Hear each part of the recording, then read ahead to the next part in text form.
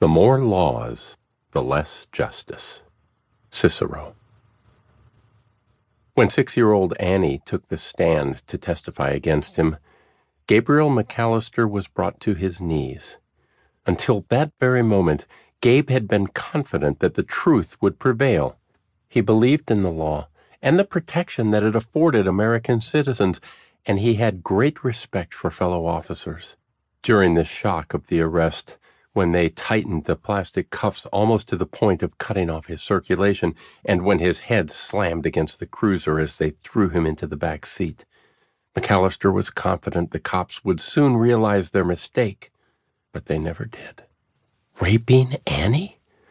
For that matter, sexually abusing any child was inconceivable to him, the worst kind of perversion that any adult could inflict on a child.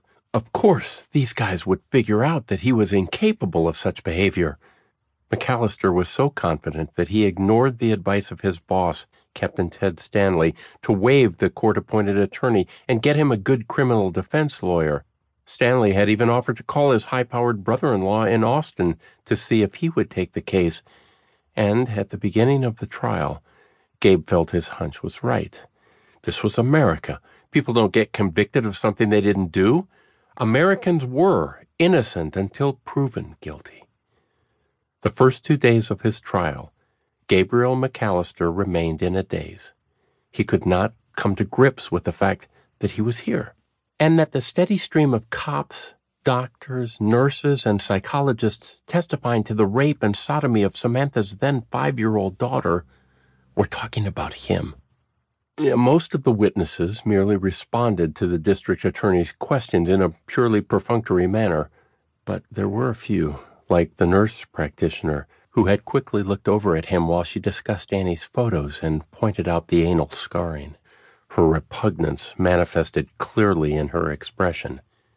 Gabe made the mistake of looking over at the jury at that exact moment, immediately sorry that he had done so.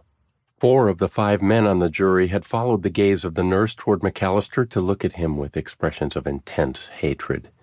Gabe could feel the inflammation of shame coursing through his body and inflaming his cheeks. Yeah, right.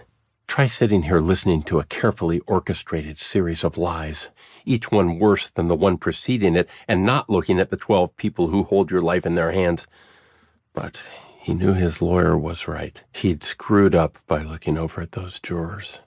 Gabe could easily imagine how guilty he looked to them.